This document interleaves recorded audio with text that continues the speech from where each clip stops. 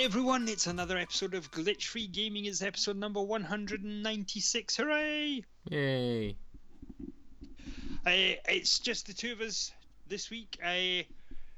Welcome to Glitch Free Gaming, a podcast about playing games, be it video games, board games, mobile games, all sorts of games. I am Mike, as usual, and with me I have the lying, treacherous bastard that is Kieran. That's my name. The full lying, treacherous bastard bit as well. Yeah, that's my parents really thought ahead with that one. Yeah, no, they did. A lot of foresight. If you are wondering what the hell we're on about, then stay tuned. We have been playing some very cool board games, and we'll get to that section later on. But let's do what we always do and dive straight in. Yeah. Not a lot, really. Looking at the our Word document that we have, we've been quite busy with other things. So, Kieran, you've only played two things. You've played, I don't know if we've spoken about Floor Kids on the podcast yet. I think we talked about it back when it first came out, because it came out a while ago, and I picked up, and I think you've picked up as well. I have, yes, yeah. But I didn't really get super into it until like last week, basically. So, all right. Like I'd played it here and there, and I liked the idea of it, but it didn't really click with me. All right, okay. I think I got quite far in it. So I'm not even that far in it. Like I've got through the first like 3 sets of levels, maybe 4 sets of levels, something like that. But I've been replaying levels a lot to get higher scores in them. Okay. Mainly because I kind of like figured out how the core mechanics work, and I was like, okay, well, this is how this works. So, yeah, it's basically just about combos, really, isn't it? Yeah, and all the combos are like preset things, so really you have to kind of memorize the names of different moves. Yes. So you have like so people don't know it's a rhythm game for starters.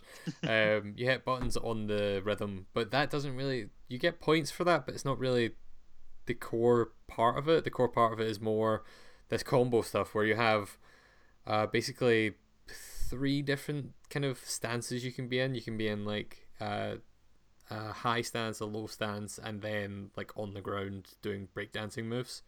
Yeah. And you can combo all those things into each other, and you do different ones by hitting different face buttons or different directions depending on which stance you're in and what you're trying to do. And some of them you hold a button and then you do a freeze move as well, and that's another thing you can do. And there's basically like four different types of moves, which is those 3 stances and then a freeze one as well. And then each of those has like 4 variations of it based on the face buttons. And it's really cool. Like you could do all that stuff to beat, and every face button you use will show the name of the move. So like when I use a character, because there's different characters and they all have different moves, the first thing I do is basically kind of just cycle through all of them and like memorize the different moves. It's like, oh, I know that this and this does this. This does the moonwalk. This does a freeze walk. This does whatever. And once you memorize those, you see that combos show up underneath most of them. Not all of them. I think every character has at least like 5 or 6 different combos. So you'll do one of the moves, and underneath it'll give the name of another move, and once you do that, it'll reveal the name of another move. And then it also clicked with me that breakdancing moves do different things depending on whether you cycle the analog stick in a counterclockwise or a clockwise direction. Yes. Yeah. Which I was like, how the fuck do I do that move? Like, I know breakdancing moves, you do it in a clockwise, you like rotate the stick and you hold a button and rotate the stick to do a different move. But actually, also you hold a button and do it in a different direction to do another move. Yes. And then all that stuff combos together in just really cool ways, and it looks so nice. Like that was the main reason I bought it in the first place, was just, hey, there's this rhythm game that has this really nice art style, and I was like, that sounds like my thing. I love that kind of thing. But it just didn't grab me the first time. I thought it was okay, but not amazing. But then I've sat and played way more of it. My only issue is it is kind of samey, because I feel like even though the songs are all different, and the songs are all really good from what I've heard so far. The way you score points is basically the same no matter what. Like the rhythm changes Yes. slightly, but Yeah. once you know the combos for that character, you're just doing those combos for that character to a slightly different rhythm. Yes. Yeah. The I found that the beats are, they're the songs that the beats tend to be monotonous is the wrong word, but it's a constant beat and it doesn't Yeah, vary. So you're basically, once you get that beat and you're tapping the buttons over and over again, then it is just a case of trying to do the moves and combos yeah, naturally. So if you've ever seen breakdancing or anything like that, it's just you logically going, right, I will do the backflips, and then from the backflips I'd transition to some sort of floor spin or something. yeah. um And so, yeah, and hmm. but no, sorry. Yeah, I say, but I really enjoy it. It's just it's not one you can sit and just hammer through everything in because you will just get bored because it is just like I made it a bit more entertaining for myself by switching between characters, so I didn't know the combos off the bat, and so Yeah, it introduces that few minutes at the start, not minutes, but a few seconds at the start of every level where you're learning the moves first. yeah. Yeah, I went back there just as we were talking, just to see how much I'd done, and I've pretty much rinsed the game, and I've only played it twice. Yeah, it's not the biggest um game in the world. It is literally just no. I've repeated songs and stuff like that to try and get, Yeah. and also you unlock characters if you get above 3 stars. Yes, But also you can repeat songs and get more than 3 stars to unlock that's right. Yeah. characters as well. So I kind of was just unlocking characters for a bit. But yeah, I really like it. I definitely do recommend it to people. It's a fun rhythm game, but maybe don't don't just sit and play it all in the winner because you can, and also you probably won't be as satisfied with it if you do. Yeah. Um, I enjoyed the time that I've had with it, but I've not went back to it. yeah, that's fair. I think it probably works better as a pick up and do a dance and then put it Yes. down Yeah. again, that kind of thing. Like I was playing it on a train, and so I was just like, well, I can sit and play a bit, and then turn it off for a wee bit. Uh-huh. Um, but yeah, I really like Florkits. It's if nothing else, it's worth buying just for the art style and the story, which is it has a story. It's pretty good. Yeah. Well, I guess story's maybe a bit of a strong word for it. Yes. It Yeah. has Yeah. a series of comic panels at the start of every area you go to, and each one of them introduces an animal of some kind. Yes. Yeah. So And it's all about channeling your inner animal to this style of dance, and yeah, it's quite yeah, bizarre. it's so good. Like the description's like it's always just like hey, because there's like usually a bunch of like really kind of silly fake philosophical kind of ramblings over these comic panels with you know in relation to music. So like I've got one screenshot of my Switch here actually. So there's this one that says like it's for the supermarket level, and it's keep your ingredients fresh, find the balance, then mix it up. Variety is the spice of life. Variety is the fuel of funk. And there's also just a picture of a pangolin there. The implication is these little animals are just talking to you about how to dance. It's so good. It's so silly, and the art's so nice. It definitely doesn't take itself super seriously. Yeah. But yeah, it's fun. It's that thing. It's not going to win awards for being the best rhythm game of any kind. We maybe missed it during our graphics category for Game of the Year last year, or was it in that list? I might have put it in that list and might have taken it out quickly or something. Yeah, I think we did have it in Yeah. for kind of one of the best looking games, I think. But man, it does look good. It does, yes. That like sketchy, scribbly art style that all the animations just flow like perfectly into each other. Is I was reading like they have little tips and stuff on their loading screens, and one of them says something like each character has over like 200 transition animations to go between moves. It's like that's fucking mental. What are you guys doing? But yeah, it's really good. It's one of those games that because it's smaller, like I want to start doing video stuff on our channel of kind of smaller games that maybe got missed, kind of like Floor Kids, but I don't know how to do a video of a rhythm game. Is the thing, because it'd just be me talking over music the whole time, and then it'd be the most irritating thing. But I might try to figure that out and do something with that, because it looks really nice, and I think more people should know about it. So yeah, if you have a Switch, buy Floor Kids. I think it's on PC. No, it's not actually. It's only on Switch at the moment. But they said it's coming to phones, which is strange. We'll see. But speaking of strange things, yes, you've been playing the latest entry in the Final Fantasy Dissidia series. I have, yeah. So I was quite excited when it got announced, and then that excitement sort of fizzled away for one reason or another. I think, don't know, it just did anyway, and I think it kind of did worldwide as well. Even with you, because when I spoke to you when it was coming out, and I said, "Are you going to pick it up?" and you went, "No. Yeah, I'll pick it up when it's on sale." Yeah, so... that's basically what I'm at now. It's like, I'll pick up when it's on sale because I like the Dissidia games. Yes, but then also in terms of that kind of brawler, there's been so many since Dissidia. Like Dissidia was like the first of that kind of 3D brawler thing that I played, but then every anime game has one now, and I've bought multiple of them. Like I play like the JoJo's Bizarre Adventure one sometimes. That's kind of my go-to turn your brain off and punch things game. Right. And it's that thing where Dissidia is way more in depth than that. I don't necessarily need that. You know, I don't necessarily need a super in depth version of one of those. Yeah. But are you enjoying it so far? I am, yes. Yeah. So it's a lot bigger because obviously, you know, when we played Dissidia, and Dissidia was at 012, I forget what the sequel's called, but basically they were Square Enix naming conventions.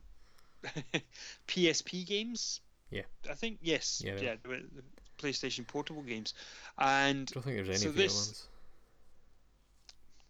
Was there a Vita one? I don't think so. No, I don't think there was. No. You could obviously play them on the Vita, but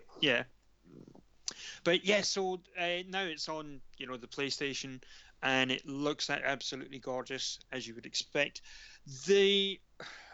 It's kind of weird the whole way they've got this one set up. So you have a story mode. Okay. But the story mode it's kind of following the kind of conventions that the Guilty Gear games are doing. So you can watch the story without, you know, there's no battles in it. That's weird. You're just getting the story. But the way that it does it is strange. So the story mode is there, and you go into it, and you can see a cutscene, and it's like the opening, and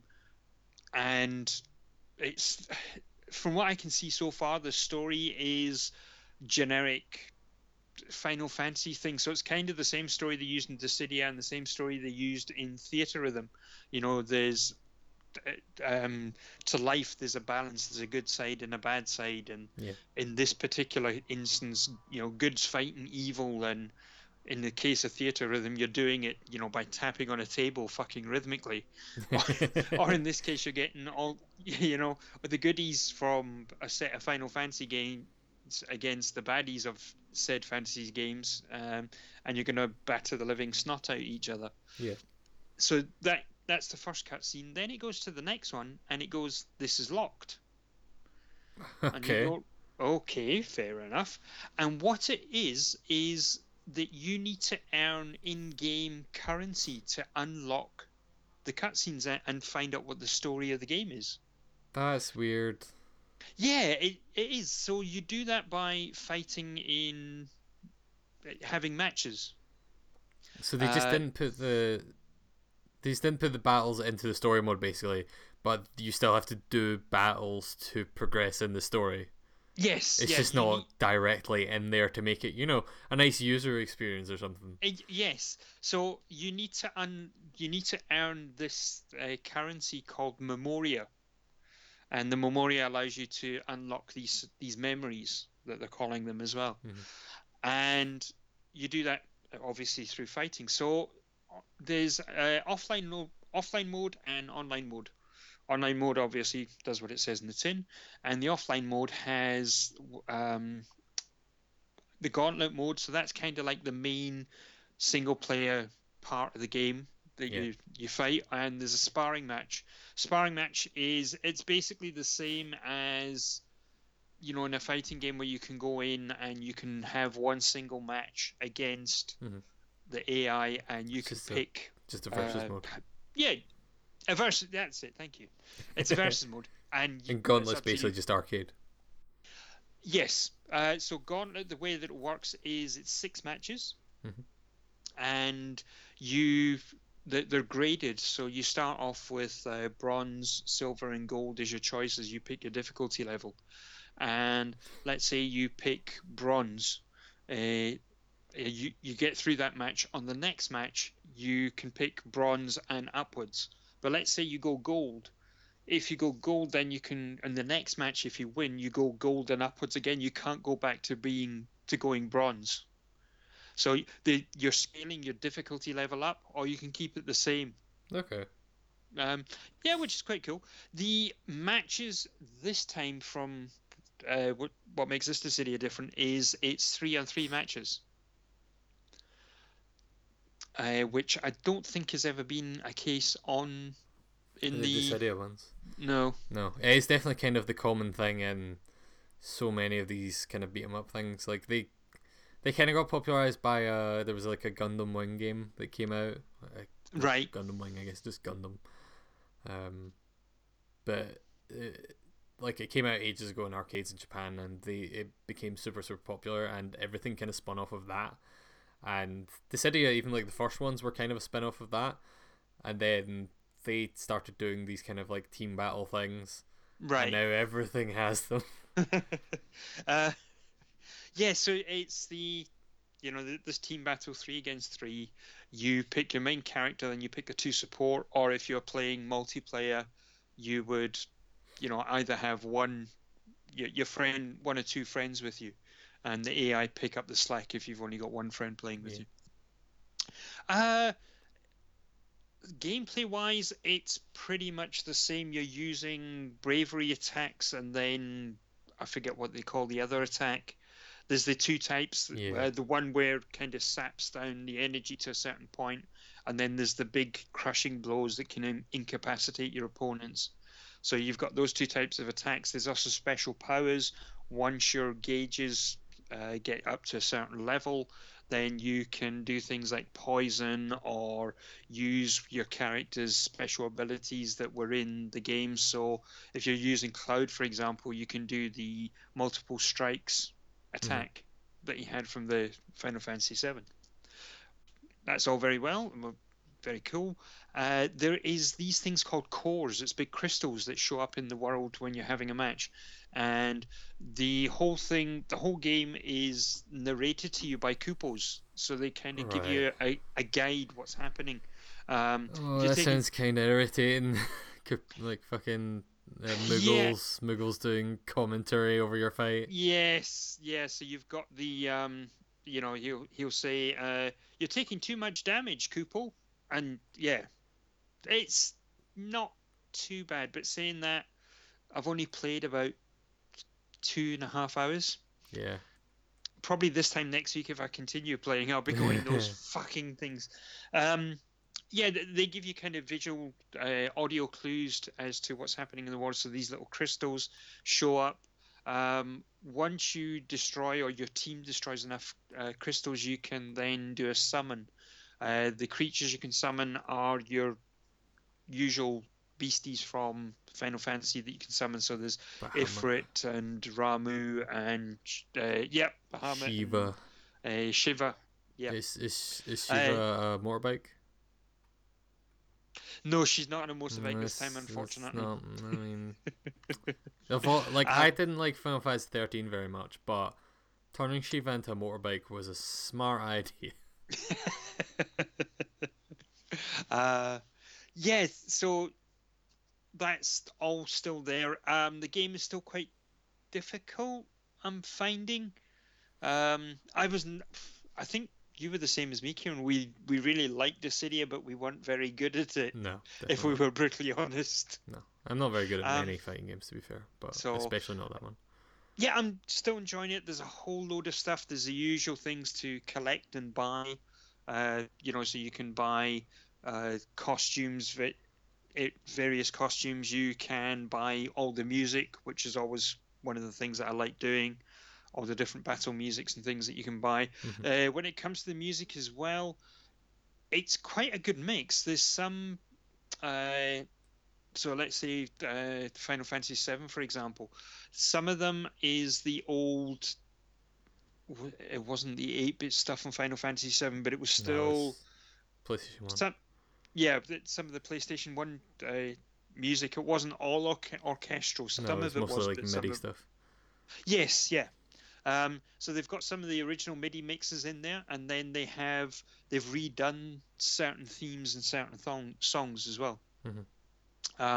So you'll play, and it'll be battle music original from Final Fantasy V, and then they've got the Final Fantasy V battle music new arrangement, they'll call it. And yeah, so they've put a lot of work into the music. Very cool. Some of it's new mixes that I haven't heard before. So I think the music, where they've done the new arrangements, it's been recorded especially for the game. Yeah. So Or it's for not Final been. Fantasy 7 stuff, it might also just be stuff they've done for the remake. Yes, yeah.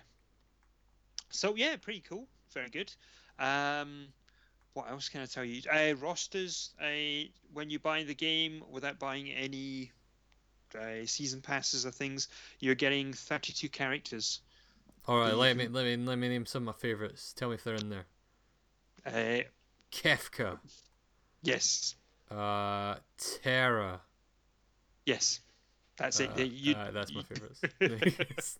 Final Fantasy 6. That's it. I'm done. Yeah. So you've got characters all the way up to Final Fantasy 15. Is there anyone for Final Fantasy Type 0? Yes, there is. Somebody called Ace. Oh, okay. That's like the main character from that. That makes sense. Yeah. He's not And the then best character, but there's one from it's Final Fantasy, and you know how they've got the Roman numerals. There's one with a T, and I'm not too sure who that is. It's Ramza. Yeah, Ramza from I don't know which game it is. Well, I'm gonna Google that. So you can Google that, but most of them there are two characters from all the games except when it comes to Final Fantasy Tactics. There we go. Yeah, so you've got Ramza from Final Fantasy Tactics, you've got Ace from Final Fantasy 0, Noctis from 15, you've even got Stola from 14. Nice. That's actually yeah. Didn't really expect anyone from 14 to be in there. Yeah. So just a good mix of characters that you can have, and most of them look good. Squall looks okay. Cloud and the dude from 10, Tidus, look a bit weird. They look a little. Their faces, they've kind of made them a bit more feminine, and it's a bit strange. That's weird. They went to, somebody's obviously got the romantic ideal of those two, because they are iconic characters, and I think they've just made them a bit too pretty. That's fair. Yeah, they look a bit strange. I wonder if it's like a case of some of those other characters looked very feminine, and so to put them in the game together, they had to feminize some of the other characters, and then defeminize some of those ones. Because like Ramza from Final Fantasy Tactics is very feminine because he was meant to be very androgynous. Yeah. That would make sense. Because you look at the kind of redesigns on Cloud and even Squall to a certain bit, and they look a bit strange. But then when you're so I've got a team at the moment which includes those two, but also Lightning. And when Lightning is standing with the three of them, they look they look okay. So yeah, what you're saying makes perfect sense. Yeah. They've had to modify some of the older characters to meet the style of the newer ones. But yeah, I am enjoying it. again, when it comes to recommending it, I think if you're hardcore, yes, go ahead, pick it up right now. But yeah, you had the right idea. I think, waiting, giving it time for the kind of the sales to kick in and for the game to get a little bit older. Mhm. Um, I'm not I'm not going to buy the season pass. The season pass is 25 quid and you get 6 new characters. That's it. Oh, there's a couple of costumes and things flung in, but 6 characters, that's your whack. That's not that much for that price. I mean, it's not that far off from what other fighting games do, Yeah, but but still. yeah, I'm thinking it's not worth that money. Well, if the season pass comes down in price, then I will pick it up, but I won't be paying full price for it. Yeah, that's right. Yeah, if you're hardcore into either Final Fantasy or the Dissidia fighting games, then yeah, by all means pick it up. You will enjoy it, but otherwise, yeah, maybe wait a bit. Yeah, But I think that's what I'm gonna do. I'm gonna wait. cool, excellent. Yeah, it was either that. The reason I bought this was I was torn between this and Monster Hunter, and Monster Hunter, I thought, well, everyone else that I normally play those type of games with has already got the game, and by the time I buy it, they're just going to fall off it. Well, Um, yeah. To be fair, I've not played it in like a week, exactly, yes. but I'm gonna. I just haven't been playing a lot recently. Cool. Um, but talking about things you have played, you finished Yakuza Kiwami, did you not? I did. So I've been working through that one for a wee bit now because it came out at the end of last year. Um, and that was one of the ones where I fell off it for a while. Partly, like, I've been picking at it here and there, but didn't just sit and power through all of it. Mainly because I had played Yakuza 0 last year as well, and there's a lot of Yakuza, and Yes. they're like fundamentally the same game because Yakuza Kiwami is just a remake of the first game using all of Yakuza Zero's stuff. Uh-huh. So like the combat's all the same. Um, a lot of the environments are all the same, just kind of made to be in the slightly different time period. And it's really good. The story is really good. They did a good job. From what I understand, like it is basically the exact same story as in the original game. Like they didn't change anything. Um, so it's kind of impressive how well that story has aged. It's still bizarre in a lot of ways. They do a lot of weird things. And it's also kind of weird, like, Giving Zero was, like, my first entry into this series. Seeing, like, Zero introduces a bunch of characters that you kind of meet and you go, alright, so this guy's going to be important in the series. Because they put a bunch of effort into him, and this is, like, fan service for people that have played all the other ones. You can tell because this guy's getting bigged up and he's getting made to look really cool, and he hasn't died at the end, so he's probably going to be in the next games. And then like all those characters die like right at the start of one, so so it's like this thing where in the first Yakuza game they had these characters that were introduced then died pretty much right away and didn't really get kind of fleshed out much, and then they made Zero years later Right. and fleshed out those characters, and it's just such a weird thing. Um, but yeah, I really enjoyed it. I do recommend that one. If you only feel like that you have enough space to get one Yakuza game, then Zero is probably the one to go for. Though Right. I think the story's a lot better, and there's two characters to play as, and just way more stuff to do in it. Kiwami feels a bit more stripped down because I mean it was technically the first game in the series, so it didn't have as much stuff. Like you can't even play Outrun in that game. Like what the fuck? But yeah, I was mainly I kind of decided I should just sit and power through it because Yakuza 6 comes out in April. Yes. It was originally meant to be next month, but got delayed. So I was like, I should probably finish Kiwami before I buy another Yakuza game. So I was like right at the end anyway. So I just sat and powered through the last couple of missions and was like, okay, I know all this story now. It's Cool. nonsense, but it's really good. Characters with amnesia, characters that you thought were dead coming back. All this super, like fucking soap opera nonsense. It's really good. Um, yeah, it's one of those things where you play that game and you realize how far they've come since that though. Because even though the Right. story's still really good, and because it's made in the new engine, it plays really well.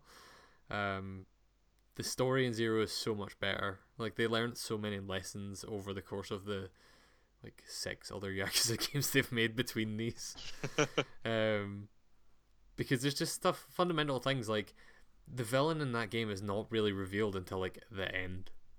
Right. Like he's not someone that gets built up and that you know have to defeat. It's just a guy who gets introduced at the end. It's like, by the way, this is the bad guy, and it's like, wait, what? Then someone will give a bunch of exposition, be like, oh well, this guy, you know, did this thing and he had some corrupt money and you blah blah blah blah blah blah, and it's like, great, well, why didn't you tell me about this at the start of the game? Like, why is this new information to me? Whereas like Yakuza 0, the villains in that game are really good because you encounter them multiple times throughout that whole story.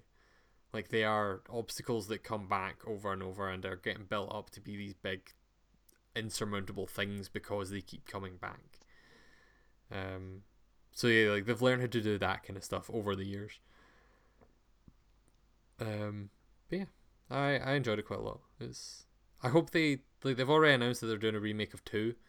Right. In Yakuza 6's engine, so not even Zero's engine, because 6 is the first like actual PS4 game. Right. Okay. Because Zero was originally a PS3 game.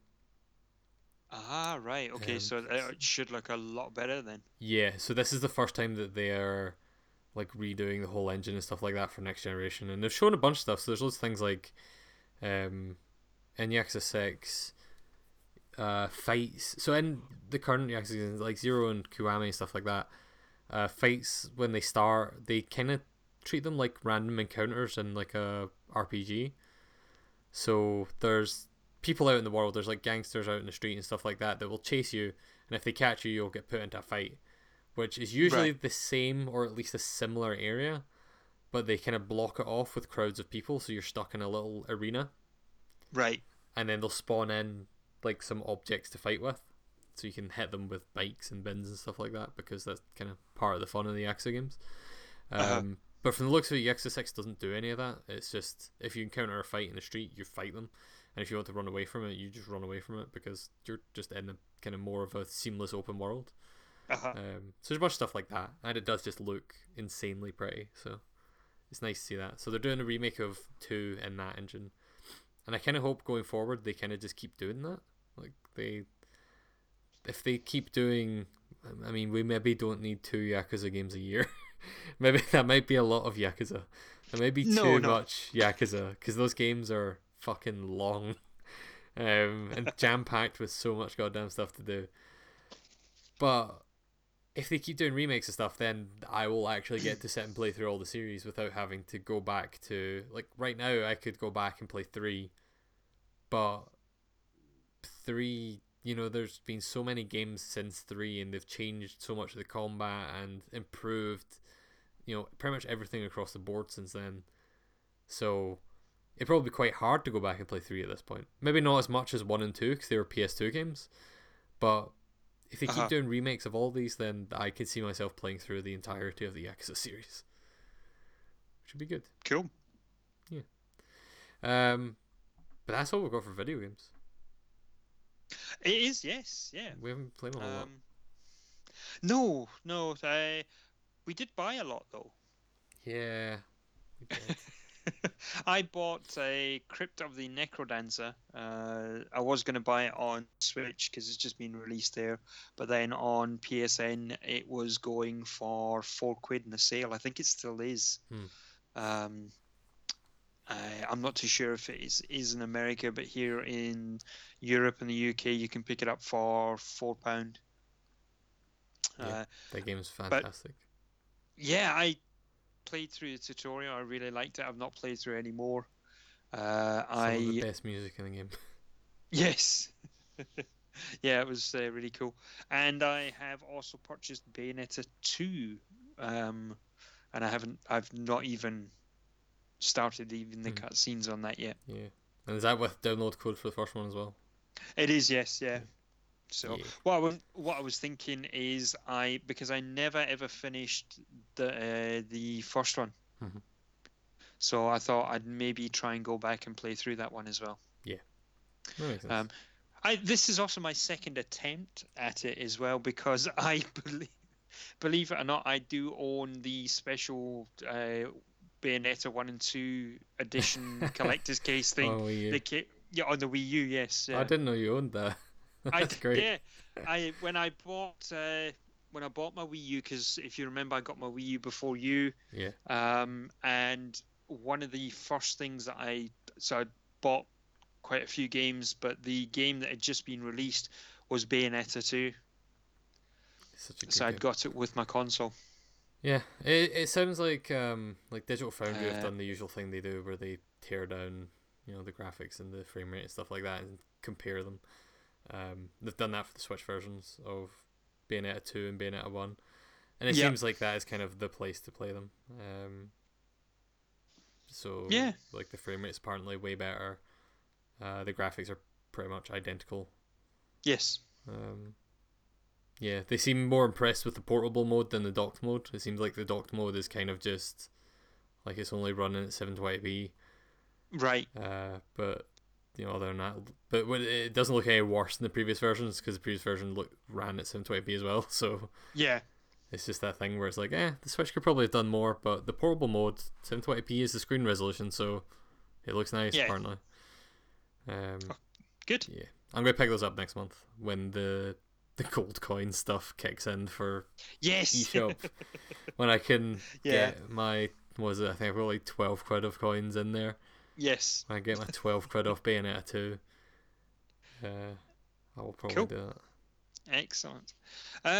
We have got some board games to speak about though. We do. Yeah, so we had a board game day with Kieran, myself, and friend of the show who was on last week's episode, Nathan. Yep. And we played some games. So do you want to talk us through one of the games that we played? Sure. Will we go in order of what we played? Yeah, sure. So we played Fugitive first Yes. because we were waiting on Nathan, so we had time to play Fugitive, which is a nice little 2-player game. We actually played twice. So Fugitive we've talked about it a little bit before because I got it from Kickstarter a while ago. Yeah. It's a nice, simple little kind of maths game. I think is the easiest way to describe it. Yes, yeah. It's so it's kind of asymmetric as well. Yeah, it's definitely asymmetrical. Like, both players are definitely doing different things. So, the way it works is, one player is the fugitive and one player is the marshal who is chasing after the fugitive, and it's basically like Catch Me If You Can, the card game. Yes. The fugitive starts with card 0 played, and starts with a hand of cards, which is card 1, card 2, card 3, and card 42. Yeah. And they can only move they can only play a card basically to move to a slot that is within 3 of the previous number played. So it starts at 0, so you can play 1, 2, or 3. Yeah. And then once 1, 2, or 3 is played, you can play. If you played 2, you can play 3, 4, 5. And you play these face down, so you're the only one that knows where you've been and where you're going. Mm-hmm. And then the other thing that the fugitive can do is they can play additional cards with that card, and those count as sprints. So they have like little footprints in the top corner. I think all of them are either 1 or 2. Don't think there's anything higher than that. But that means you can add an additional 1 or an additional 2 onto the distance that you move. But it also means you're burning those cards so you can't use them again. Yeah. And that seems like really beneficial early on, where you're like, oh, I can just keep sprinting and make loads of distance, and it's just like, oh, I don't know, you won't be able to find me because I'm moving all this distance, but then you run out of cards, so it doesn't work out well. Meanwhile, every turn the fugitive takes, placing a card and moving, the marshal is also drawing cards from like the same deck as the fugitive. Yeah. So reducing the places they can move to, and has a nice little whiteboard and whiteboard marker that they can kind of check off which cards they've drawn and which ones they know for sure the fugitive is not at. So they are slowly kind of narrowing down what the cards are that have been played that are face down. And every turn they get to guess. They can either guess one or guess multiple of numbers. And they don't necessarily have to guess which position they're in. They just have to say, you've been at 2. And if they have been at 2, they have to flip over 2. But if they're really confident, which I never was, but Mike was multiple times and got them right every time, they can guess multiple of them. And if they guess all of them right, then they all get flipped over. If they guess any of them wrong, then none of them get flipped over, even if one or two of them was right. Yeah. So that kind of risk reward thing of you're pretty confident that they've been at 4, 9, and then 21 somehow, skipping entire 10 things. Then you can say that, and and if it's right, then they'll flip them all over, and it could end the game. You could win the game that way. Yeah. And I think it's one of those things where when you sit and like read the rules or go through the first couple of rounds, I feel like as the fugitive you instantly start to think, no, this is going to be really easy for me because I can play sprint cards, and then I've played 3 sprint cards with this one, so he doesn't know that I'm going from 3 to 6 anymore. He knows that I'm going from 3 to 10. Like it makes it such a higher possibility of where you are. But then after a couple more turns, you realize that those cards are flipping over. Like the fugitive, the marshal is figuring out where you've been, regardless of like what you've done to try and confuse them. They'll be like, well, I drew these cards. I know for a fact you're not at 10 or 9 or 8 or 7, so you're definitely 6. Yes. It's like, and as they narrow it down, they slowly figure out where you are and where you aren't. And also when they flip over a card, it flips over all the sprint cards. So if you used 4 and 6 as sprint cards, then the marshal knows you have not been at 4 and 6. And the way the marshal wins is by uncovering everywhere you have been, not just where you are, but also where you have been in the past. And the way the fugitive wins is by making it to 42. Yes. And I really like it. It's such a simple little game. That was the first time you've played it, Mike. What did you think? It was. Yeah, I really liked it. So the first time we played it, I was the fugitive. Yeah. Yeah. Yes. So I played as the fugitive, and I fell into the trap that you were saying. About right. I'll play this high card, and any numbers below it, I'll just burn them. Yeah. And so sometimes I was moving from number 9 to number 10, but I would throw 3 cards down thinking, I'm clever because I'm fooling you. But what you forget is that, Kieran sat there and he's drawing cards as well, and he's filling in that information. Mm-hmm. And it becomes pretty obvious to see the gaps that he's drawing, the cards that he's drawing, and he can see, the previous number that I was at, and it just starts to make sense for him, but you don't see that. And I started running out of cards. I got to a certain point where I got stuck.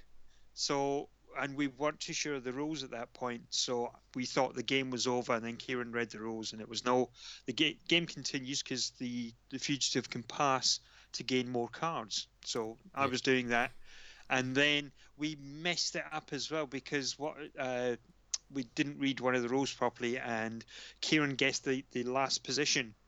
Mm-hmm.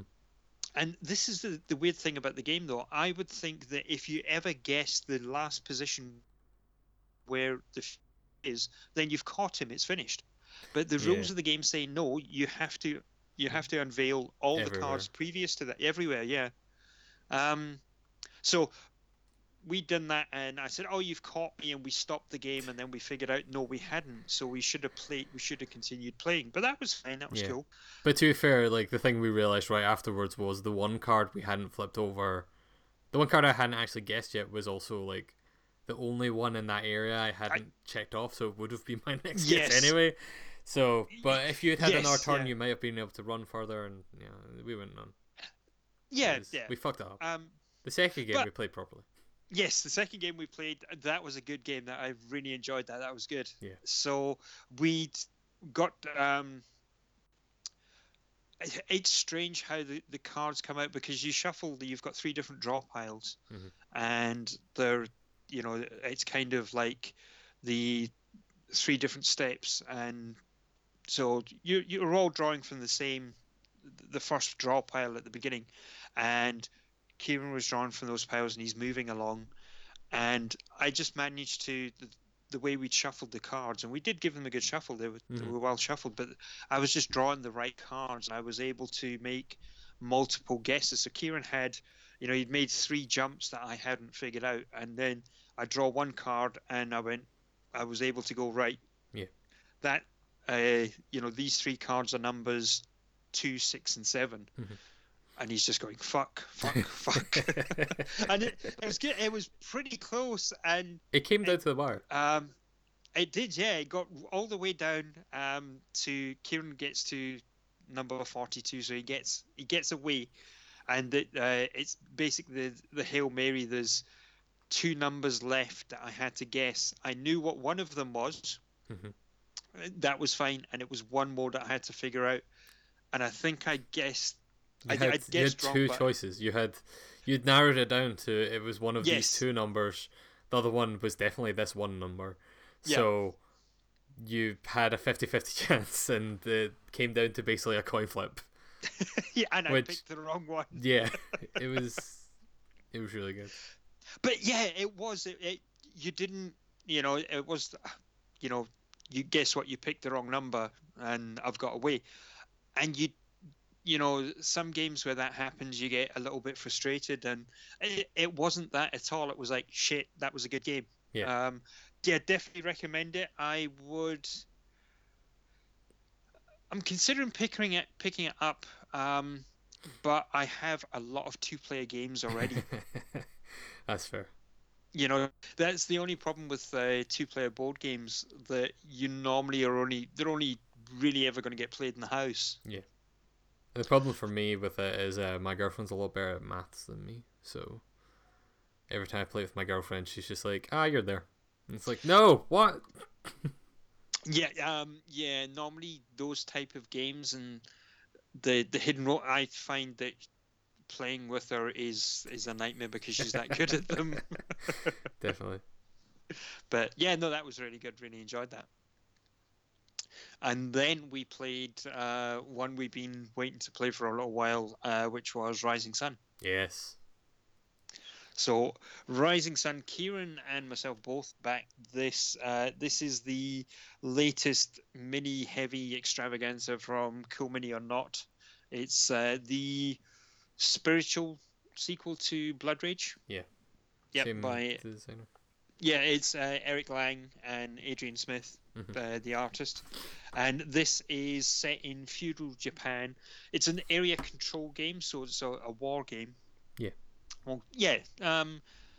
But it does a couple of cool things. It doesn't actually have war. So the game is also, I've seen a lot of people describe it, and they've compared it to a game called Democracy, which is a game I haven't played. Yeah, me neither. But yeah, it's so if anyone's listening to this and they know what Democracy is, I believe Rising Sun is quite close to it. But the way that it works is everyone has a clan, and you can play up to 5 players, or if you have any of the expansions, you can play up to 6 players. And there are 8 regions on the map. Everyone starts off in a home region, and the idea is to expand. And what you're trying to do is you're playing for victory points. You get victory points in various ways, and one of the ways is to win wars in various regions. And there are 3 seasons, so the game takes place during the course of a year, and there are 3 seasons. There's summer, autumn, and spring, I think it is. Yes. Yeah, summer, autumn, spring, because winter is the the scoring phase. Yeah, and during each season, what happens is you start off and you've got all your men on the board. The in the first season you will only have one region, and there's a choice of 5 things that you can do, and they call these political mandates.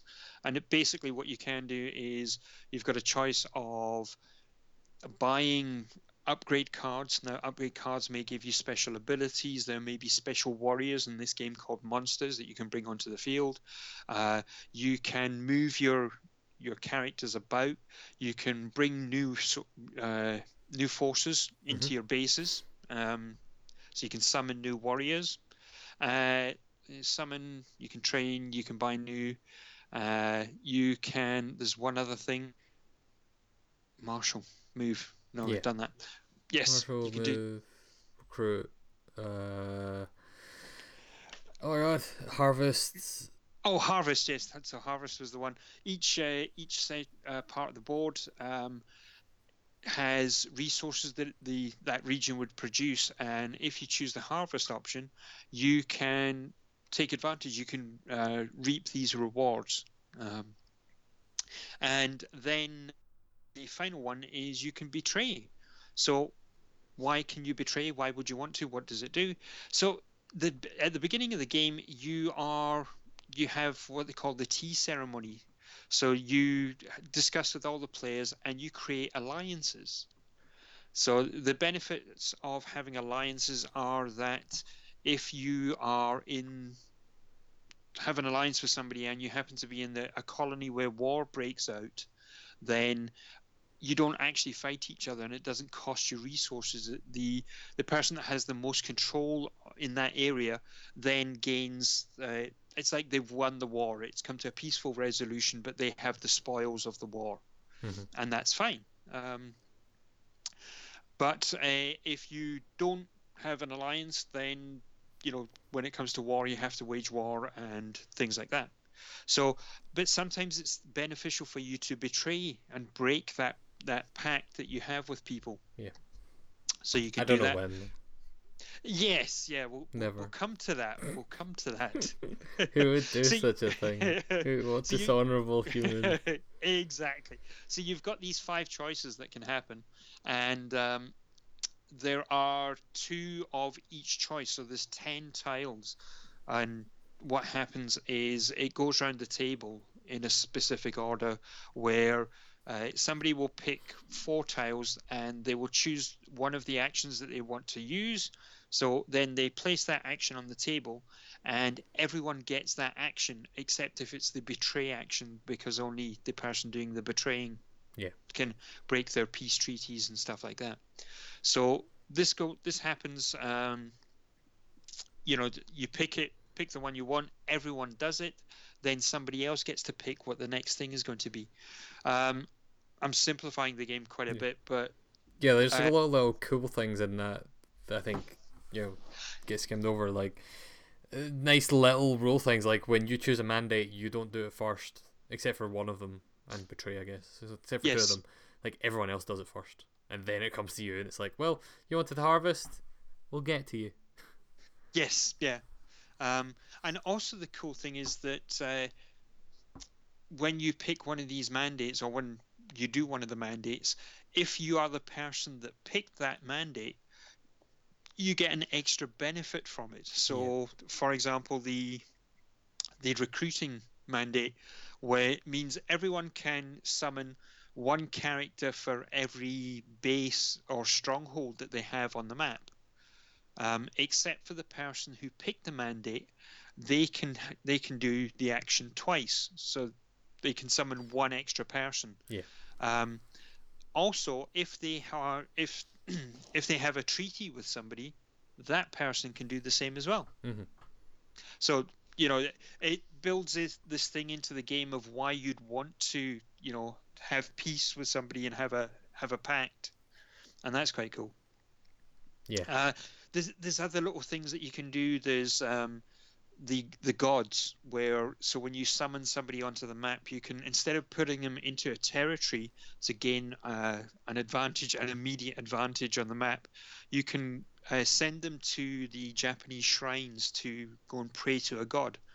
And if you do that, there's certain points in the game where it says, right, okay, who is worshipping these gods, and the person that is worshipping the the god the most gets an extra benefit, and it's a benefit that sometimes has an immediate payoff, or sometimes it's later on in the game when it comes to the war phase, Mm-hmm. which is quite cool. Um, yeah, so you play these mandates, and basically what you're doing is you're building the map. You're moving your guys around the map. You're spreading out everywhere. You're creating alliances. You're creating deals. One of the things that you can do in the game is you can negotiate. So I can say to Kieran, I fancy just spreading my guys out in this area here. Um, why don't you come in? We'll create an alliance. I won't attack you. You won't attack me, and you know, take it from there. Mm-hmm. And Kieran said, well, what will you give me for that? I was, well, I'll give you 3 coins. Kieran says, yeah, that sounds like a good Mm-hmm. deal. That's fine.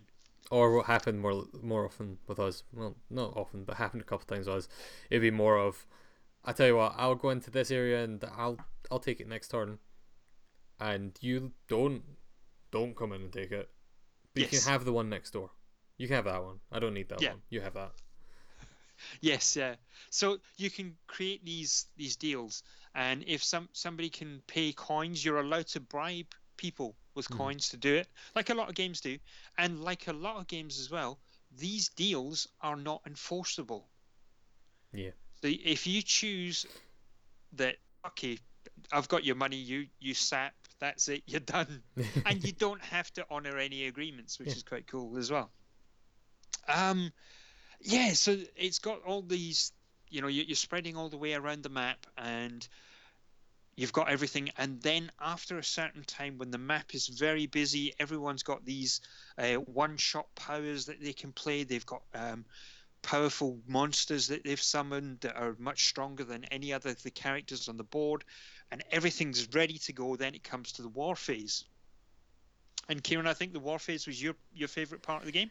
Yeah, I really like the war phase. So like the way the war phase works is when two or more people have different units on an area, uh, and it's been designated as a war zone. I think that's one of the weirdest parts of it, but it needs to happen for a gameplay mechanic kind of thing. There's like, was it one? Was it this? I can't remember. There's Oh, yeah. it's like So one per yeah, player so plus two. at the beginning of the game there is two. I think it's one Oh area per yeah, player plus two. that's right. Yes, yeah. So there's basically, for us, there was 5 areas that we could fight in each season. Yeah. And so when it gets to war phase, if you go through those one by one, and if anyone has troops in there, you resolve it. So either if they don't have any competition, they take it, or you have the war. And the war is handled through secret bidding, which I thought was a really smart way of doing it. Uh-huh. So rather than like rolling dice or whatever else to deal with, combat, the way combat works is a very simple: who has the strongest force. So each of your units is worth 1 force. You can summon giant monsters that are worth more force, and some special abilities give other things force. Like I was playing as the Turtle Clan, and their ability was that their strongholds count as 1 force because they're on the backs of giant turtles, which makes sense. Yeah.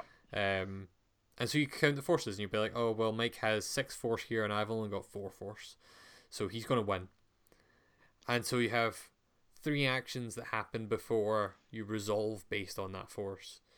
And who gets to take those actions is decided based on who bids more on those actions. Or they don't happen at all if no one bids on them. So either you can commit seppuku, and that just means all of your units kill themselves, and you get honor for it, and I believe also victory points. Yes. But you're not going to win the battle because all your guys are dead. And they're dead, so they're off the board. So that means you've also lost a bunch of guys. Or maybe just one guy, depending on what you're doing. Yep. There's... Oh, I forget what the second one is. The third one is Rage Ronin. Yep. Oh, you could take a hostage, is what the second one is. So Yes. if you take a hostage, you take one of the opponent's pieces off the board, basically, and they'll get it back next season rather than being dead. But then the third one is you can raise Ronin. So Ronin, you get Ronin tokens throughout the mandates phase, depending on what you've been doing, and then you can add those basically to increase your force. So if you have 4 Ronin tokens, that just counts as 4 force. Unless you're playing the clan Nathan was playing as, which converts all of your Ronin tokens into money, and then you can play money as though it's Ronin tokens. So if he went on that one and had 20 coins, he had up to 20 force he could add at any given time, and it was kind of messed up. Especially because yeah. The cool thing about that though was that he had 20 coins. He had the ability of placing 20 force in the region and basically then making sure he'd won.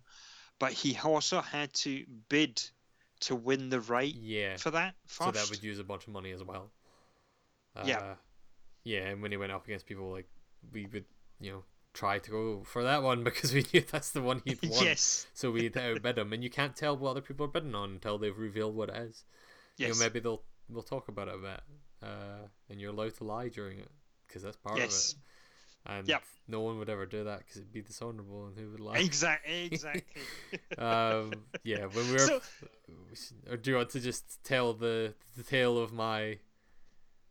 Yes. So so we got towards the end of the game, and one of the things that you do is you get bonus victory points at the end of the game for having the most number of unique tiles.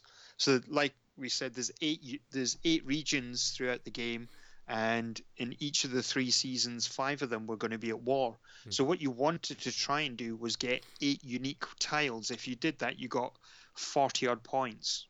Yeah, and I really like that as a mechanic as well, because that kind of forces or encourages people not to just camp in the same area the whole time and be like, well, I'm going to win this every turn because I've got 100 soldiers here. Yes, it's like you have to move around because capturing the same place for 3 seasons does nothing for you. Yes, so I'd got to the point where I'd had 3 sections, and they were pretty locked up. They were mine, but I needed to expand.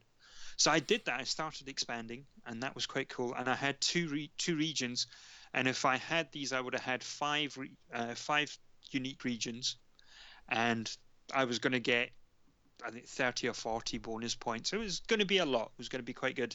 But most of my eggs were in this basket, so I'd had a few bonus points from a few victory points from other things, but this is where I was going to get the majority of my stuff. So it came to the end of the game and the final war, and Kieran and myself have an alliance, and Kieran breaks it. But he breaks it for all the right reasons to do something else, and it was beneficial for him to break it because it meant we could have a war and we could kind of gang up on Nathan as well and kind of shut him down and then sort everything out between ourselves. So that was fine. And so we had to have a war in these 2 regions. And I said to Kieran, right, I'll take the one region and you take the other one. And without looking on the board, I'd agreed that I would take the one region, that I was going to give Kieran the first region. And I would take the second region, but I didn't clock that. So Kieran's like, yeah, sure, we'll do that. That's no problem at all. So we get to doing it, and he's like, are you going to do it? Are you going to betray me? No, that's straight up. And we do the secret bidding, and I tell him exactly what I'm bidding on. And I did something so that I could, I think, give him extra coins or something. So I did that. What was I? Oh, yeah, you did. You put a bunch of coins on one of them because the loser of a war has to split his coins that he spent evenly amongst the winner of the war has to split it evenly amongst the people that lost. Oh no, so no, wait, it wasn't your coins. No, what did I do? I did something. I think I took took a hostage. I did something, You did something. but I told you what I was doing, and that was exactly what I did. And he could see what I did, and I told him how many coins, and that's fine. And Kieran wins the region. It's fine. Mhm. And without thinking, it moves on to the next bit. And Kieran says, "Right, so what are you going to put your coins on?" I said, "No, I'm not going to put. I didn't think I was going to put my coins on anything." Yeah, 'cause you already had the stronger force. Yes, I had the stronger force, so I don't need to do anything. So that's fine. And Kieran's like, "Okay, right, okay, let's do it." And we the thing, and he decided to betray me completely. And so he took my guy hostage. He basically takes my forces off the map, and he took both regions, and I was completely and utterly screwed over, and ended up coming in dead last. And that won me the game. I would have lost otherwise. I needed all those points. But yeah, it was very good. Yeah. In terms of, we did enjoy the game. In terms of strategy, I think there was so much more that we could do, that we could play. One of the things, so Kieran's kind of touched on the 5 different clans that you can play as. They all have various things that they can do that break the rules of the game somewhat. So Kieran's clan has their strongholds on the backs of turtles, and they can move around, and they also count as force. So it counts towards his armed forces. The Koi clan, which Nathan was using, uses the military might as industrial might, and vice versa. So money is Ronin, and Ronin is money. I was using the Dragonfly clan, and these guys are really cool because I could summon guys on the map wherever the hell I wanted. I could just, so most people, when they play the game, you have to put the guys on the map according to wherever their strongholds, their bases are. Yeah. And I could just indiscriminately put them wherever I wanted. I didn't have to worry about shipping routes. So there's the map of the world is like any other one. There's some countries that are landlocked, and you can move in the borders, and that's fine. And then there's some that are separated by seas, and you need to use specific shipping routes, so you can only connect with certain areas. Yeah. And there's also shipping routes to basically make it faster to get to other parts of the map from the other sides of it, even if it's on the same landmass. Yeah. So I didn't have to worry about that. That was the rule breaking thing that I had. I could just put my guys wherever I wanted. And that was cool. But what I should have been doing is I should have been negotiating on top of that as well. So I should have been saying, negotiating with people. Look, I will move out of here, and you move in here, and let's do it at the same time. And using the martial mandate and negotiating that. And the same breath, Kieran, you discovered that you guys should have been building more strongholds. Yeah, because it definitely ended up, we all picked clans that started kind of up to the north of the map, basically. Or the left of the map, wherever. Really close to each other, basically. And it meant that the other half of the map was basically uncontested for Mike to take over, because he could go there at any point. But we couldn't summon any new soldiers there, so we kind of had to, slowly, eventually start moving stuff over there. But really, we should have been building strongholds, because we realized a couple of seasons in, you don't have to have units in an area to build a stronghold. You can just build a stronghold. Yes. So we could have just built strongholds on the other side of the map and started spawning dudes in there. There's nothing to stop us doing that. We just didn't. So. Yeah, there's so much in that game that I liked. I like the season cards. So what the season cards do is when you buy them, like I said, they give you monsters, but they also give you certain buffs to units that you have. And then there's some things that just fuck with people. And Kieran, you had one of them, which was amazing. And it basically makes the person that holds this card, they are the master of all trade routes. So anytime somebody wants to move, using the shipping lanes, so they want to go from an island to the mainland to the island, they had to speak to this person, and this person could decide how much to charge them, and he can charge them whatever he wants. Yeah, it's completely arbitrary. It just says you get to charge people. It's like, Yeah. all right, cool. So there was one point where Nathan was he was moving guys along the shipping route to get to my starting area, which was a little island, and Hokkaido. so he's moving all his guys to Hokkaido, and Kieran, I'd said to Kieran, he's doing that. You can use your power. And Kieran took great pleasure in telling him that if he wanted to move, it was going to cost him every single coin that he had. And much to both our horror, he goes, "Okay, fine," and just hands over all his hands over all his money. And it was excellent. It was just a hell of a lot of fun. We did enjoy it. Then there's the minis. Oh, the quality of this game. What do you think? Oh, it's beautiful. Like they overproduce so much of the stuff. Like you could play this game with tiles and it'd be the exact same game and it'd still be great. But yes, man, having these giant miniatures for all of the soldiers, they all look unique. Yep. I think that's one of the things. It's not like, Inish has 5 clans. Yes. And they all have their own minis, but they're all the same, just different colors. This one, like every army is unique. They all have 2 different types of soldier. They don't make any difference, but they're different. And then also their the Shintos and the Daimyos. So basically they have 4 different units. Excluding the Turtle Clan, which then has additional units because all of their strongholds are unique and they're giant turtles. And then we both got the Daimyo box because we backed this on Kickstarter, which I assume that means they're doing a retail version as well. Yes, the retail version is just the big just the regular box one, on its own, yeah. Because not all of Cool Mini's Kickstarter stuff seems to necessarily get mass produced eventually. Yes. But yeah, so Daimyo box is basically overproduced versions of all the cardboard that's in the regular box. Yeah. So the regular box, to create alliances and kind of show who's in alliance with each other, everyone has a half of like a yin yang symbol. So everyone has one of those, and they're made out of cardboard. But then Daimyo box has these big chunky plastic ones that are way better, and then you put them together to be like, oh, it's like a yin and yang thing. we're an ally.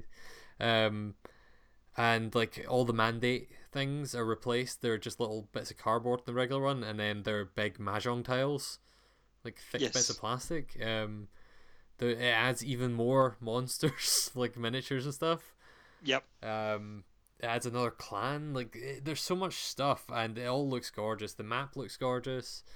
I got the metal coins as well, which I like me some metal coins, but then I felt bad about them because the other game we played right afterwards had way better metal coins.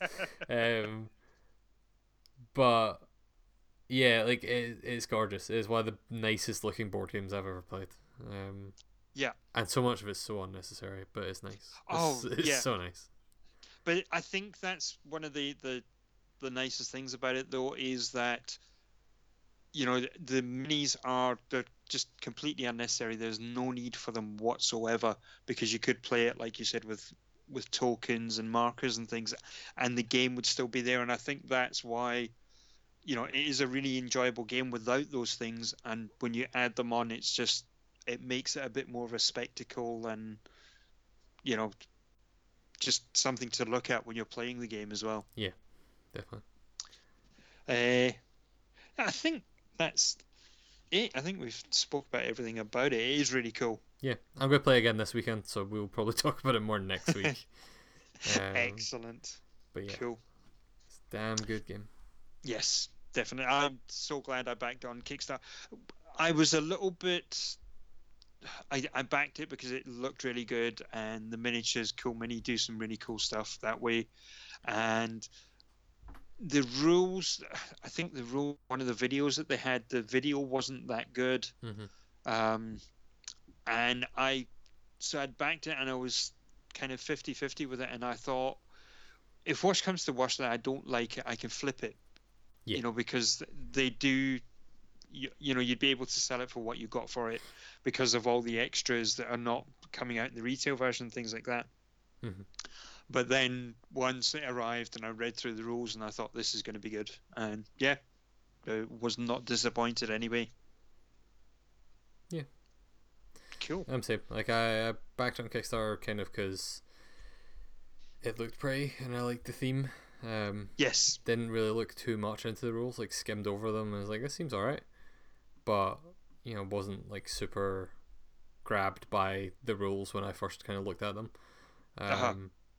But then I was like, okay, I'm gonna get it because it's pretty and it's got all this stuff. And Cool Mini or Not stuff always intrigues me, but Yes. I don't back a lot of them. It's the first one I've backed or stayed backed. I've backed others and I've backed out of them again.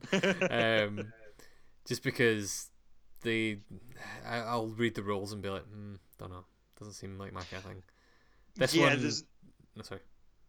No, I was going to say that there is quite a few of their games where it is, it is just this game is not that good, but you've got all these wonderful components, and at the end of the day, you just end up with a big mountain of plastic. Exactly. Like, what was that steampunk one they did a while ago that looked really cool, and then we actually read the rules and it was like, never mind. Oh, I don't need that. Was it they've just redone it. Yeah, they did like an expansion for it. Not Agents of Smudge, because that's something, but it's something like that. Yeah. Yeah, Agents of something, and I forget which ones it is. Yeah. But yeah, but we then played one more board game, which was Dinosaur Island. Yeah, another Kickstarter. Yeah. So this is a worker placement game.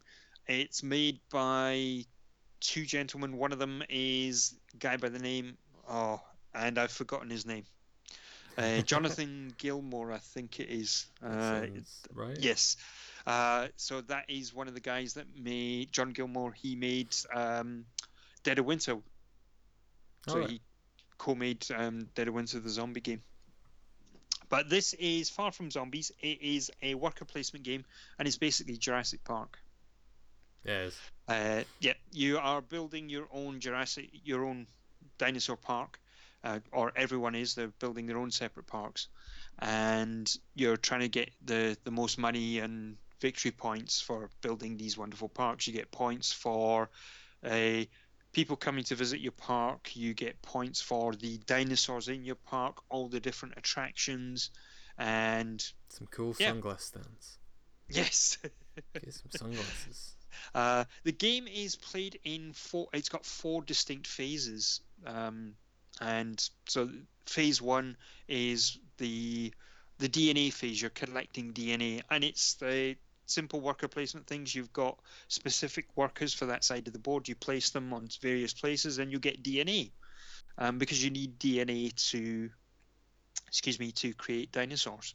You also have a problem though, because you've got this little DNA board, and your storage is limited. You can only keep at the beginning of the game 2 or 3 of everything. Yeah. And what you need to do is you need to find this balance between creating DNA and increasing your storage for DNA. So that's what you do in the first phase. Phase 2 is where you buy shit. So, and I think whenever we got to phase 2, that's where we were shouting, buy shit stuff time. And you can buy things that will improve your park. So you can buy attractions for your park, or food stalls, or more sunglass stalls and things like that. You can buy these things to put in your park. You can...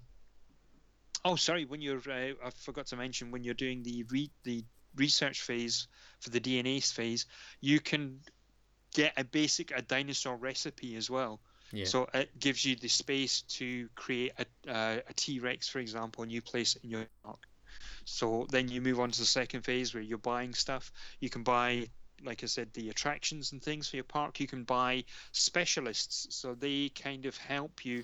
And what these guys do is they break the rules of the game slightly. So if there's a limit on how much yeah. I was being diplomatic. You remember the one that Nathan got that gave him DNA every time anyone else got DNA? Yes. Yeah. Fucked. Yeah. So there's cards that do that, or there's cards that allow you to increase the security in your park for free. You can do it once a turn. So you can buy those kind of specialists. You can also uh, increase the research that's done in your lab, and for the next phase, which is the worker phase of the game, so the phase 3, and this is done in real time. Everyone has a certain amount of workers, and this is classic worker placement, where you are placing a worker on a certain part of the board, and you may create a dinosaur if you've got the DNA, or you can place a place a worker and upgrade the security of your park, or you can make your dinosaur pens bigger so you can put more dinosaurs in there. You do that, and then the fourth phase, the final phase, is where your park opens for the season, and you excuse me, you get visitors. They come and visit, and you get money for every visitor that comes into your park, and then you also then get victory points if they go and visit various attractions. So you get a point for every visitor that comes and visits a certain attraction. And then what happens as well is you need to check. So you heard me saying about security levels. If your dinosaur park does a security level that is high, the lower than its threat dinosaur, it's a threat. So you need to be, covered. You need to have the electric fences and all that kind of stuff. If you don't, they get out and they eat your guests. And you basically you lose victory points for every guest that gets eaten. Yeah, because it's not good. It's not a good look. No, but that's it. That's a simplified version of how the game works. It's done over these 4 phases, and it reminds me a lot like the old, the old SimCity and kind of theme park and theme hospital games. Yeah, that's a good comparison, actually. Yeah, it's very much like that kind of silly, like good sense of humor to itself, but still really in depth, like kind of, construction thing. Yeah. So what did you think? I really liked it. It took me like a couple of rounds to kind of get my head around it and kind of know what I should be focusing on. Yeah. And then I realized what I should be focusing on was sunglasses stands. Which are actually one of the most useless things you can add to your park, because guests can't visit them. No one buys sunglasses, as it turns out. And T-Rexes. So I just filled my park with T-Rexes, and that worked out pretty well. Yeah. That was pretty good, and yeah, I really liked it. It's got lots of cool mechanics. It seems like you can build things in lots of different ways. Like, by the end of it, we were playing each round differently from each other, because, Nathan had that thing that gave him DNA every time anyone else got DNA, so he just didn't bother using a scientist to get DNA ever. Because why would he? Why would he waste one getting DNA when he knew that we had to get DNA? So he would just copy the ability. Yeah, exactly. So he could just go and use it to make more slots to store DNA, or keep one of his scientists over to use as a worker next round. Yeah. I got rid of one of my scientists, basically just murdered him, for the ability to roll one of the DNA dice at the end of the turn, that phase, like one of the ones that hadn't been claimed by anyone.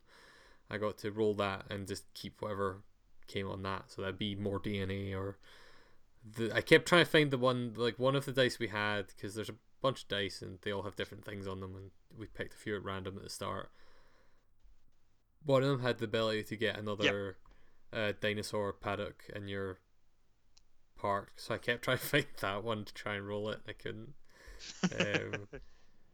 Yeah, it's a fun game. I do like just how different everyone's kind of playstyles ends up becoming, how different everyone's parks are.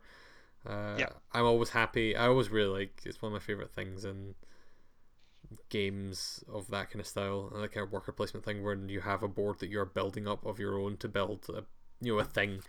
Like one of the games that I've been wanting to get for a while, and I know you have as well, because you were bidding on it recently, and I almost bid against you, was Baron Park. Yes. Where you're building a bear park, and it's that same kind of thing where I like that idea of you're building up a little thing and you're placing things different ways. So by the end, everyone has a board that looks different. Yeah. It's the same thing I really liked in Between Two Cities. You know, everyone ends up with 2 different cities that look different from everyone else's. Yeah. Yeah. Yeah, it is. It's a worker placement game, but I thought it was very simple to a lot of worker placements that I have played. Yeah, definitely.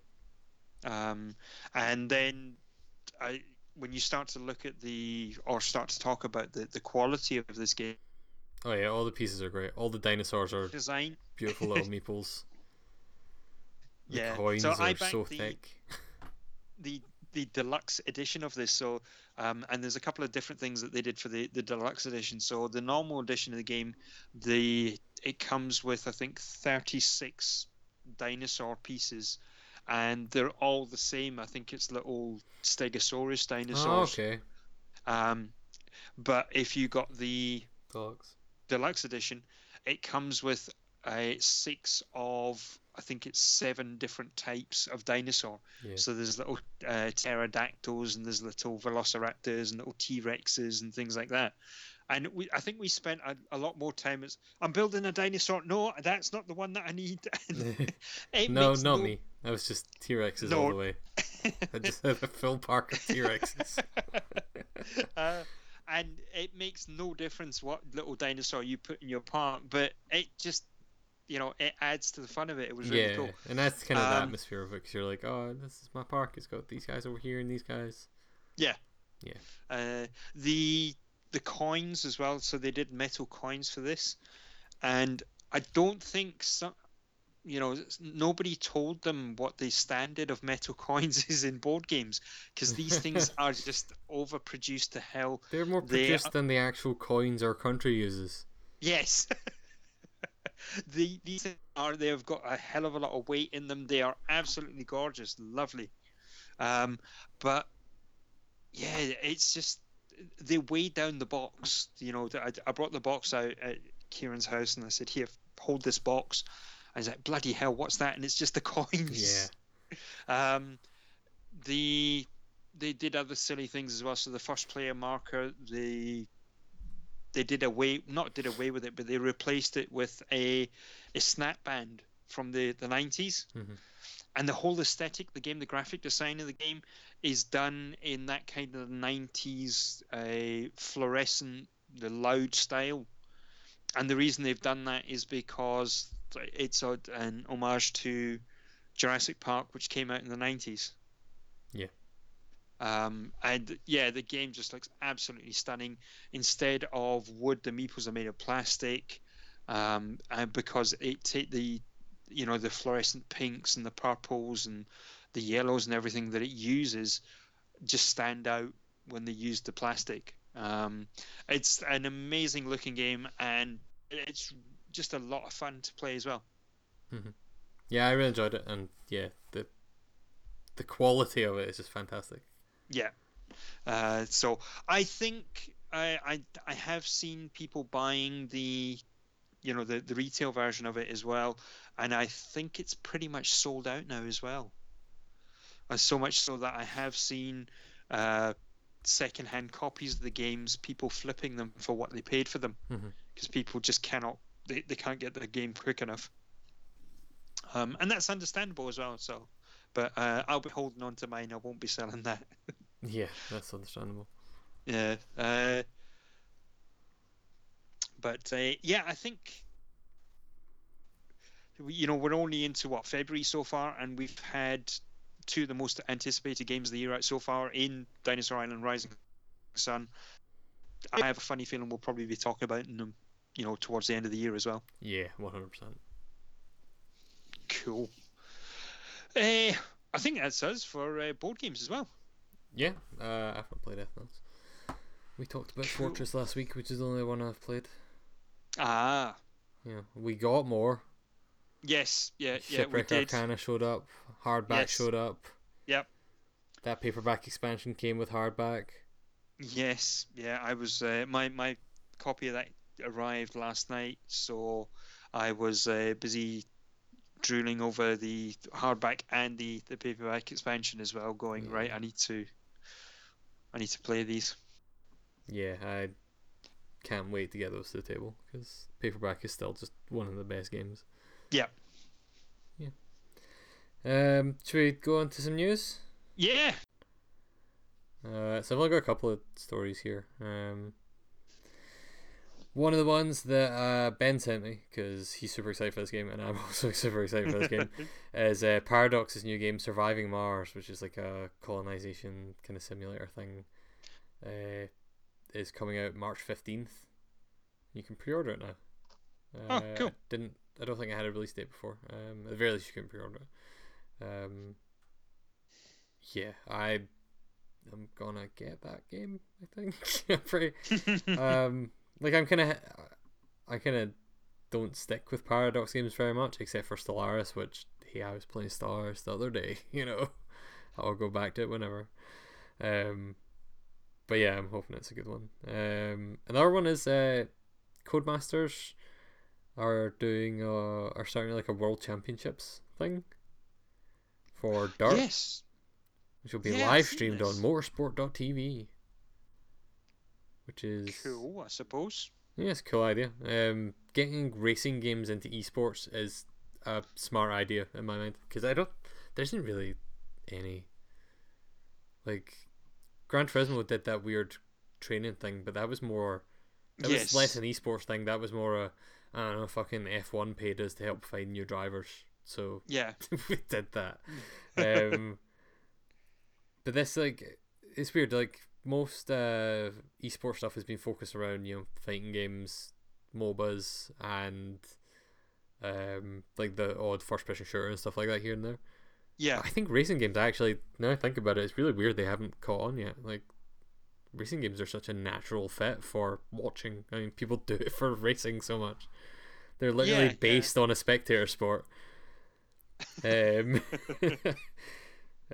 so I'm probably going to watch some of that. That could be really good. Watch people that can actually play Dart, because God knows I can't. Cool. THQ Nordic have bought Koch Media, which you may know both of these companies as the companies that bought parts of THQ when THQ went under. Yeah. So THQ Nordic bought things like The Blob. They bought Volition, I think. Oh no, sorry, Deep Silver bought Volition, so that includes like Saints Row and stuff like that. And also they bought Homefront, they bought Dead Island, they made Dead Island, and a couple of other things. And Metro, they published the Metro games. Yes. THQ Nordic picked up a bunch of things like The Blob, mostly the smaller things, weirdly enough. Like the THQ games you've seen get re-releases recently, like The Blob's one of the more major ones.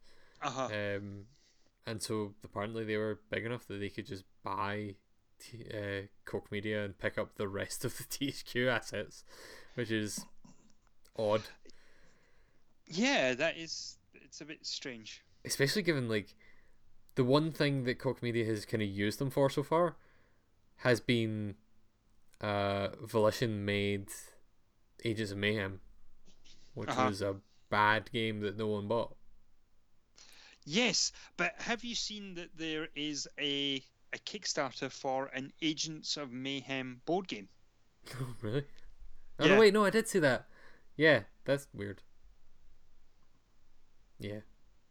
I don't know why. It's not like it had a big fan base or anything. But yeah, I don't know why they thought that, let's do that. They're trying to make it a thing. Well, whatever. It's a weird one. But yeah. Evil Within 2 got a big update yesterday, which added a first person mode. You can play the entire game first person if you want to. Cool. Which is weird. I don't know. I never really thought of Evil Within as something that I'd want to play in first person, but yeah. I believe people had already modded it in on PC, so it was probably a case of they were like, other people are doing it already. Might as well put this in consoles as well. Cool. Yeah.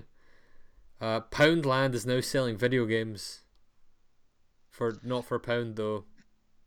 Right. Just false advertising. Yeah. What are they selling?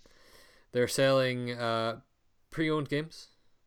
Oh, okay, yeah. Sourced from Music Magpie, which is Music Magpie. Do they have actual physical stores? No, they don't. They were No. just a website that you could sell games to, basically. Yeah. So £350 Poundland shops are going to be selling a mix of old games and your professionally refurbished games, which is still old games because you can't refurbish a disc. That's fucking stupid. Such as Fallout New Vegas, Destiny 1, and other games. Yeah. Well, they've been doing this for DVDs and CDs. Yeah. Uh, I think DS and 3DS video games that they had in there before as well. Yeah. Well, it seems like maybe they're more just rolling it out more than anything else. Like they were doing it in some test places, and now they're just like, yeah, sure, we're gonna sell stuff. Yeah. But they're selling them for $5, which is weird. They're pound shop. Yeah, yeah. And the $5 is too much money for the first Destiny. Let me tell you guys. Yes. And then the only other news story I've got here is one that is really, I'm excited about. Mount Your Friends has a sequel coming out. It was announced a while ago, but it's finally coming out February 23rd. And it's in 3D, and I'm so excited for it. Have you ever played Mount Your Friends, Mike? No. It's a 2D game. You've probably seen it at like one of like the 24-hour games things we used to do back in the good old days. It's like a 2D game where everyone is these kind of like really muscular like bodybuilder types wearing nothing but like speedos with their dicks kind of flapping about, and it controls kind of like co-op where each button has controls like one of the hands or one of the feet, and you have to climb up. You take a turn basically. First of all, you have to climb up a goat. The next person has to climb up a goat and has to climb up you. And then the next person has to climb up those two. Yeah, I remember you telling me about it. So the new one's in 3D, which seems fucking insane. I don't know how that's going to work. I'm looking forward to it though, because that first game's great. It's still one of the best kind of party games. And you can turn off the penises if you want it to be safe for work. That said, fair enough. We have played it at work multiple times, and we did not turn off the penises because it was much funnier not to. Yeah, so that's all the news I've got here. I don't know if there's anything else you want to mention. There is a Kickstarter for a miniature game that you might be interested in. Oh, no. Which is a Sonic the Hedgehog racing miniature game. Yes, this game looks terrible. Oh yeah, the miniatures look really, good, really bad. The miniatures just look like toys. Yes, which I'm kind of on board for. Yeah, and it's quite expensive. Yeah. So I'm just actually looking to see if I can find the link here. But it reminds me of I don't know if we covered it when it first came out. It was the Mega Man board game that was out. Yeah, I think we mentioned it. Yeah, the Mega Man board game came out, and you can now. It didn't even come out in Britain because it was too much money, and they said no chance, we're not doing it. Yeah. But you can pick it up for like $20 in any store in America. Yeah, I almost got I almost got Paul to pick up a copy for me when he was in America. Yeah. Maybe I will next time he goes. I just want the pieces. That's one of those ones that is, the running joke of, people only buy these Kickstarter games because they want the miniatures. I legitimately only want the miniatures from that Mega Man game. But man, I want those miniatures. Yeah, so it's called Sonic the Hedgehog Battle Racers, and to get the full pledge, which gives you all of the expansions and all the miniatures and all the little characters and everything, is $150. So that's about £107, and then you're looking at another $30 odd on top of that for postage. Oh, money. It is, yeah, for the game, from what they've put out in the Kickstarter, it's not worth that. No. But yeah, that was it for news that I wanted to add. Was because I'd remembered seeing that during the day. I had actually forgot about that. New releases. There's not much coming out for week ending the 23rd, so that will be the Friday coming up when you're listening to this. Let's have a quick look. There's Rad Rogers for the PS4 and Xbox One from THQ Nordic. One for you. Metal Gear Survive comes out. Yeah, I played the beta for that. I don't think we talked about it because I think it was during our hiatus. Yeah. But that game's like surprisingly good. Like they made a cool like zombie survival game using the Metal Gear Solid 5 engine. Like I think you would really like that, given yes, you kind of like those co-op zombie games usually. Yeah. Yeah. So I will check it out when it comes out anyway. Yeah. Cool. There is for the PlayStation Vita, the PlayStation 4, and Nintendo Switch a game called Chicken Range. Never heard of that either. No idea. Something for the PS4 and Xbox One from Phantom 8 called Past Cure. I'm guessing it's a low budget horror game. Quite possibly. Payday 2 comes to Nintendo Switch. Oh, I didn't realize that was coming out that soon. Yeah, it surprises me that the longevity of that game, how long it survived. Yeah. But yeah, good for them. Past Cure is a dark psychological thriller that blurs the lines between dreams and reality. An intense cinematic story-driven experience that challenges the player to use mind-bending mental abilities to survive. This game actually looks quite good. Oh right, okay. The screenshots on Steam look quite nice. Cool. It doesn't have any reviews or anything yet though, because it's not out, so no one's played it. But it looks cool. Cool. Got another Switch game here for you. Soldum Drop Connect Erase. I recognise the name Soldum. So while you look for that, I will let you know that coming to PC, PS4, and Xbox One is Sword Art Online Fatal Bullet. Yep. From Bandai Namco, and also a game for PlayStation VR, The American Dream. Never heard of that one. Soldum, I have heard of Soldum. Soldum is it's a puzzle game. It's not match 3, but it's that same kind of style of puzzle game. It's got a bunch of anime characters and stuff. Cool. I think it came out for something else before. Like we've talked about it before. We looked at screenshots of it before it came out. Right. On other stuff, but yeah, it looks alright. I never played it, but. And last thing I've got here is a double pack for Wolfenstein's New Order and the Old Blood.